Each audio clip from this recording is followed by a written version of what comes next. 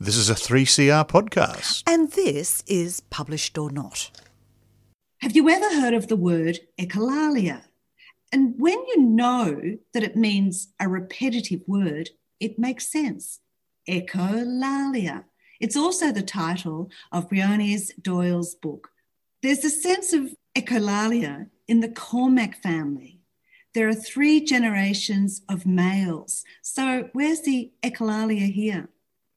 Yeah, it's true that part of the thing that I wanted to explore with this idea of repetitions was the way that we tend to repeat ourselves in legacy. And this is really literal in this Cormac family where the patronym is passed down 3 generations that we know of. But in the Cormac family, the idea of being a Robert Cormac is, a big deal. It's the patriarch of the family. But in that repetition, there's also a repetition of that paternal legacy and of this real specific idea of Australian masculinity. There's a very strong matriarch too, Pat. What does she want most from her family? Pat's such an interesting character to spend time with for me as a writer. I feel like I've known a lot of Pats in my life. They're unbelievably tough, strong-minded, would do anything for their families. But they also have a key role to play in perpetuating patriarchal ideas of power. What Pat wants from her family is that they succeed and that their legacy goes on into the future. But she's not really concerned about the kinds of violence and obliterations that legacy already entails. And when I say that, I'm talking about colonial violence and also the violence of class privilege. And she doesn't even really consider that her family have any kind of negative impact on the community that they're in. She sees them as bastions of the community. There's Emma. She sees the Cormac family as confident, outspoken, and perhaps entitled. And that's not how she sees herself.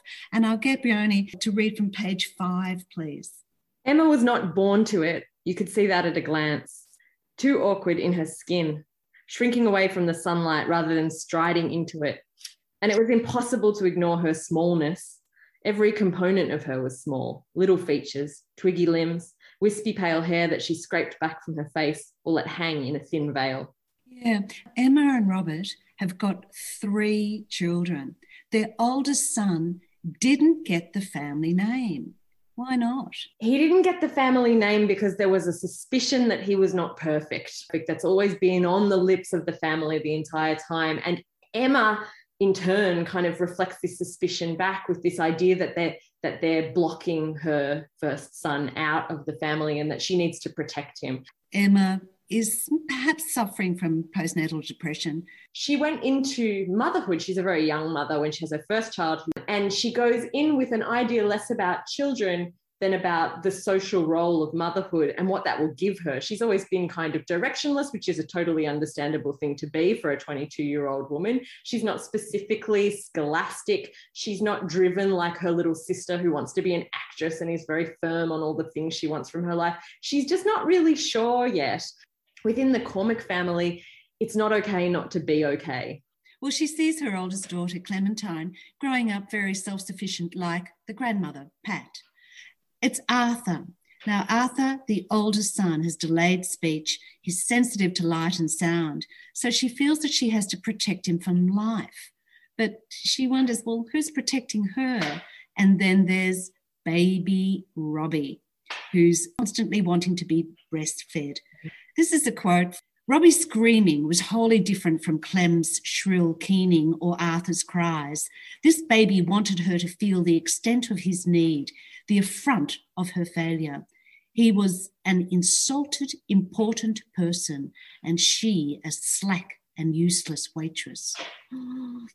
Well, I think at that point, she's really projecting what she feels from her family of adults onto her baby, particularly because with this third baby, she feels as though they see her as making up for having brought a less than perfect child into their family. And so she's really starting to project this kind of sense of being used this sense of being in service of the family only and not possessing her own identity onto her baby son, who is also the coddled, perfect future child of the family. So in some sense, she's kind of making up for what she sees as an inequity in the treatment between her two young children. What about husband Robert? How does he react to Emma's lethargic despair? He doesn't like it at all. He wants a kind of compliant but ebullient, pleased, grateful wife who gets on with it, who is like his mother insofar as can take control of the housework, can manage the family, but doesn't challenge him in the way that his mother sometimes challenges him. We're not going to give anything away because this is on page 1. I'd like you, if you wouldn't mind, Bernie, to read that. He is silent, though he did scream, screamed hard as hell until screamed out. His stretched lips purple and then blue. His hands scrunch into fists, grip sticks and leaves so tight they cut the soft flesh. Crust forms at his nostrils. The skin around each knuckle pales.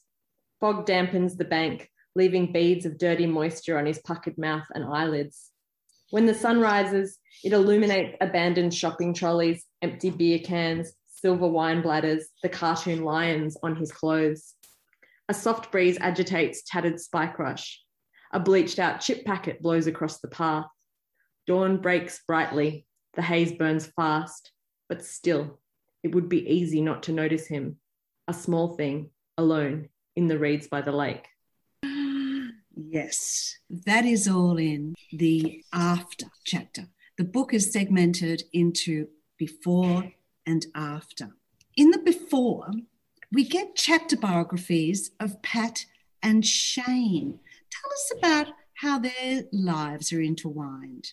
So Shane is Pat's nephew, and he has less by way of opportunity than Robert, his cousin, does. And Pat kind of takes him under her wing, but she takes him under her wing in a very conditional kind of way. And Shane feels the debt that he owes her for helping him get out of trouble at school, moving him into the private school that his cousin is in, getting him into the Cormac development business, the real estate business that the family are involved in. And he feels this loyalty very deeply, to the point that he would do anything for them, including untoward activities, including taking the fall for things that he didn't do. He's absolutely ready to lie on a sword for Pat. And Emma has also known Shane since childhood. She knows him as a bully. And I like how you have him. Shane's posture is anchored in his groin. You can sort of see that. We have the before and after, so we need the incident. Pat has organised a big party for her birthday. All the old money of Shorehaven will be there, even the mayor. There's a marquee and it's been set up on the green grass lawn.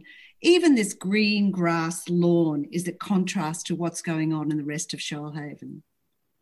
Yeah, so I mean, it was really important to me to underscore the way that this family rests on a privilege that ignores and does violence to the environment as well. And of course, the great, beautiful house that the Cormacs have built for Robert and Emma is around what the most prestigious address in Shorehaven, which is around the lake. But because of this terrible drought, the lake has become a big paddock. So Pat's rolling green lawn and rose garden and all of her beautiful, well-irrigated garden plants show that she's really much more interested in the presentation, the luxury, not even well-being, but actually just the kind of status of her family than she is interested in the good of her community. Even though, you know, she sees herself as a philanthropist, she gives to various charities, she continues to uphold herself as a pillar of the community. But when it comes down to it, what's really important to her are those personal trappings of being a wealthy, privileged family.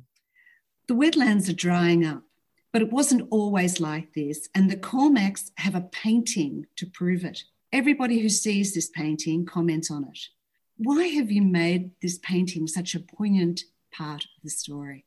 Well, the painting in a lot of ways is a device which allows me to talk about the colonial history of Shorehaven. It is a painting before there was this man-made lake there and there were these beautiful, beautiful big McMansions around the lake, etc. The painting gives the characters a focal point to actually reflect on the fact that their order isn't the natural order. It's not the order that's always been, and therefore there's no reason that it's the order that should always be into the future. The Indigenous artist died before his time, just as baby Robbie did.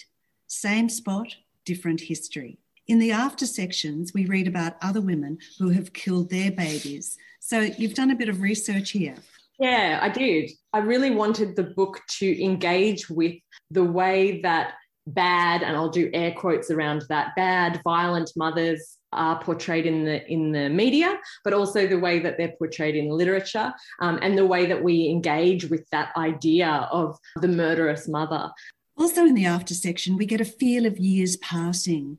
Emma's sister Izzy finally succeeding as an actor in Los Angeles, and closer to home, Pat teaching grown-up Clem to drive. Clem did not grow up as a Pat lookalike. How are they different?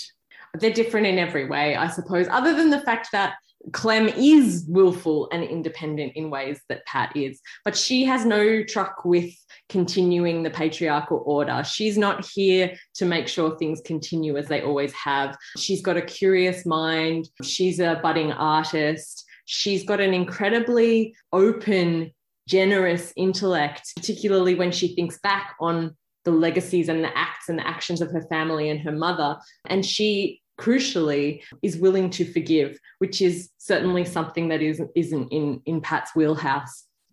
Emma was once called a good woman, and then she was called a very sorry woman. And this is a quote in the after.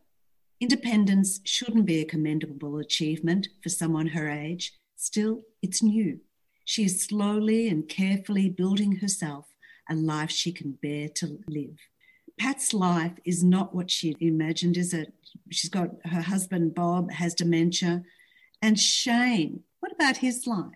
Well, with Pat, I think, her life is what she imagined right up until it wasn't. And I think that that's the case with all of us, right? Our life is what we imagine, and then there are ruptures, which mean that we need to imagine and think differently. Shane ends up living overseas. He kind of perpetuates a sort of neo-colonialism, which shows the Cormacs actually for what they've always been, which is this kind of like land-grabbing, corrupt group of people essentially who are out for whatever they can get. Whether or not he imagined that that's what his life would be, I don't know. I think Shane is pretty happy and satisfied in a lot of ways, though I think he really wishes that he could be accepted, that he would be another Robert Cormac. And Robert, quote, his family lay strewn in the ruins of their tragedy. The book finishes with Clem's exhibition. It's about repeated images of a landscape, but where violence has taken place, but may not be obvious. What did she call this exhibition?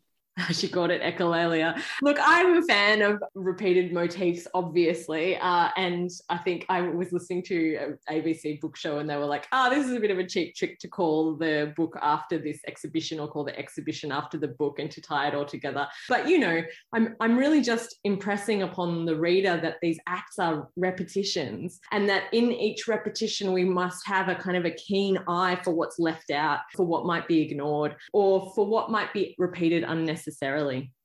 Well, things are falling apart. The lake is drying up, the town is changing, and who you are in a marriage and in a broader family is under scrutiny in Echolalia by Bryony Doyle. Thank you, Bryony. Thanks so much for having me, Jan. And now it's David's turn. Tanya Chandler takes us to the edge of sanity in her latest novel, All That I Remember About Dean Calder. So, Tanya, welcome to 3CR. Thank you so much for having me. Your central character is Sydney, who is facing some mental health issues, and I just want to tease some of those out. She's returning to work after a period of hospitalisation, but she has experienced schizophrenia. Would that be correct?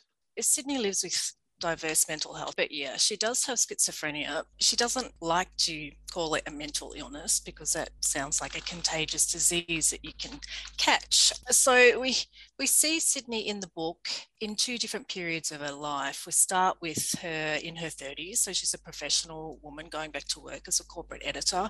And then later we go back in time to when she's a 16-year-old schoolgirl dreaming of becoming a writer and escaping the parochial country town where she lives. So in both eras, Sydney struggles with shifting realities, with visual and auditory hallucinations intruding into her experience of the everyday world. So she moves from periods of insight into the nature of her experiences to delusional thinking, dissociation. So I wanted to highlight the challenges faced by someone experiencing this kind of mental illness and the struggle involved in living with it and the prejudices someone with a mental illness faces. One of the interesting elements was this notion of memory. Some patients find it hard to draw on memories in a way that can be used as a source of experience. Some people tell me it feels like time has stopped. And this is one of Sydney's central concerns because she's trying to remember Dean Kohler from her youth. But is her perception of that reality real? They're an interesting question that goes throughout the book. So the thing about memory is something that her psychiatrist told her. I don't know that Sydney always listens to her psychiatrist. But yeah, memory is so interesting. It's what we remember, what we don't, where short-term memory becomes long-term memory, and why. And even in normal people, it's hard to remember, let alone someone who's lived with a disorder like Sydney's. And the illness itself, as well as treatments, have distorted her memories over time. So, some of her memories are repressed, some she just doesn't want to face, and some are definitely gone or distorted. One of the interesting things we find is that Sydney discovers a diary she wrote as an adolescent. And this gives us greater insight into her character, because there are a range of people that could well have contributed to her condition. So she has an unstable mother. Yes, her mother, Faye, is doing her best. Single mother, hasn't had a great life, works at the department store in town, is really unhappy. She's one of these people. But she loves her animals. She loves her animals more than people. Sydney will never say anything about her mother. And, also teachers were there to help her. There was a psychologist who was probably not a great psychologist, and Sydney was easily able to trick him. So friends, but I don't think Sydney understood what was happening to her either. So we're talking about the onset of her illness when she was a teenager. So the people that should have been there to help her weren't really there. Well, some of them actually betrayed her. So her teacher could well have provided support and make suggestions about certain books, but ultimately fails in his duty toward her. Yes, I think, his motives were the opposite of trying to help her. So he was only thinking of himself. Adolescence itself is a contributing factor to one's mental health. And this is what I found fascinating, because you see the adolescent girls and boys almost fabricating their own reality. He loves me, no, he's with you, all of this sort of positioning, but it's not actually based in fact. No, it's all it's stories that we tell ourselves. And I was just thinking that there was a teacher that tried to help Sydney. That was the principal of the school. So she was the one who suggested Sydney go to see the psychologist, but Sydney had just read The Bell Jar and she didn't want what happened to Esther to happen to her. So she tricked the psychologist into thinking that she was fine. Which suggests that even those with mental health issues are, in fact, exceptionally intelligent. I think so, yeah. Yeah, I think creativity and intelligence are often the other side of mental health issues. I'm not sure if that's been proven or not, but I would hazard a guess that in pretty much most cases that's the truth. There are a lot of people in many ways shaping Sydney's reality. In adolescence, you have the name calling and the positioning in that regard. But even in maturity, her husband, Christos, wants her to have a baby. So there's this sort of imposition of other forces on the individual that influence one's mental health. Yeah, so Christos, Sydney's husband, look, she believes that he will take care of her if anything goes wrong. If she gets sick again, he's the one who will know what to do. So she thinks of him as her carer as well as her husband, but he is protective and solicitous. Really don't think Sydney truly loves him. And, you know, he's not on the same intellectual page as her, but they've been together a long time. And she puts up with him, as I guess in his mind, he probably puts up with her. So Christos decides that they should have a baby. Well, Sydney isn't ready to have a baby for many reasons. She's afraid of lots of things, such as possibly passing on her illness, even worse, parenting like her mother. Yeah, so this creates quite a bit of conflict between those two characters. But one area where Sydney does show her resilience is when she helps her neighbour Aubrey, a young girl, because she understands what Aubrey's going through. Yeah, so Aubrey is Sydney's 14-year-old next door neighbour. And Aubrey's a very grounding influence on Sydney. She brings out the nurturing side of Sydney that I don't think she ever knew she had herself. Aubrey has dyslexia and Sydney helps her with her reading. So Sydney sees herself a lot in Aubrey. You know, they're both only children. Aubrey's very self-conscious, lacking in confidence, and they, you know, both have single mothers. And then later, Sydney suspects that Aubrey is being abused by her mother. When Sydney makes up her mind to leave Christos, Aubrey's the reason that she ends up coming back home. Now, by the end of the novel, and without giving anything away, various realities collide at the end of the novel. We do actually find out what happened to Dean Koller. There's an unravelling of truths. And even Sydney didn't know Dean Koller truly. She was tossing up between her recollections, her memory, which wasn't necessarily reliable, and discovering the reality, which was fascinating. Yeah, so Sydney always suspected that, let's just say, a bad thing that happened was something that Dean did, but then she finds out otherwise. So it is Sydney's reality. She discovers the truth, you know, that will set her free. Part of the diary, Christos's reality is proven to be different to Sydney's reality, and we end up finding the truth in the end. Yeah. But even Sydney's perception that she was in love with Dean Koller in her adolescence really comes out as that she didn't really know him all that well at all. That's right. So the title is ironic. And when I was writing the book, I had this word in my head, substantial. So, and she always described Dean as, you know, this, that, whatever, but substantial to her.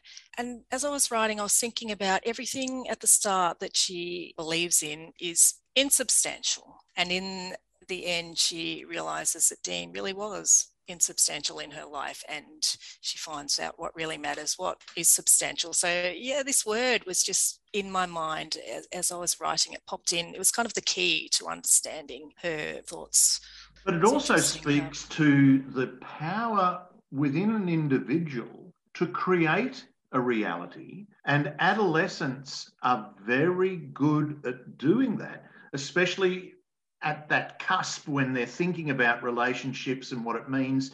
They can live a reality in their own mind, which isn't actually true. This is the reason that I gave Sydney a diary, and why Dean Koller never actually appears in a scene. He's only ever in Sydney's diary or in her memories. So we only ever know about him from Sydney's perspective. We never get to see him in real life, in action or his dialogue. It's all reported from Sydney. So that was really important to me to make it that way. So we would only ever have Sydney's perspective, and the reader would know exactly what was going on, but we would never see Dean's side of the story. Even Dean's parents are living a different reality because they don't know truly what happened to Dean Kohler. So they're living another reality based on what they think happened. That was a hard thing for Sydney. She really wanted to tell them the truth of what happened to him, but she could understand why that could never happen. And there's a gesture from Dean Kohler's mother at the end of the story that frees Sydney up a little bit from the guilt of what happened with Dean. And I'm not sure how else to talk about that without giving too much away. Well, we're going to allow the listener and the reader to find out for themselves what happened. But just in conclusion, you've got some lovely images that come out. You have the boxes, the Pack King storage boxes, compartmentalising and storing away memories in some way.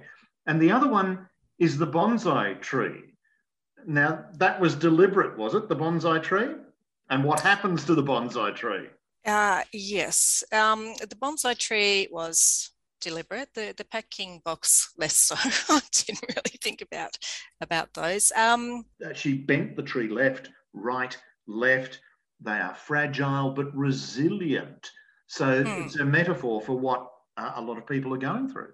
Yeah, so it is a metaphor for Sydney, I guess, her state of mind, that she looks pretty fragile and unstable, but really she's a really strong, resilient character. And the bonsai was really important. It's throughout the whole story, and the story's a lot about perspective. So the way that we view bonsai from the front is very different to the way that it looks at the back. The front is all for show and the back is a part that we never see. So things hidden, things on the surface, so the way that we shape things. So the bonsai is a lot like that. And it was bought by Sydney's mother a long time ago, and Sydney at one stage thinks that she needs to keep the bonsai alive, so she will keep Dean Kohler alive, and in a way that's what she does. Well, if the reader wants to find out more about what actually happened to Dean Kohler and how in fact Sydney goes about establishing the truth, they will need to read All That I Remember About Dean Kohler. The author is Tanya Chandler, and it's a Scribe publication. So, Tanya, thank you very much for speaking with me today. Thank you so much for having me. You've just been listening to Published or Not on 3CR. You've been listening to a 3CR podcast produced in the studios of independent community radio station 3CR in Melbourne, Australia. For more information, go to allthews.3cr.org.au.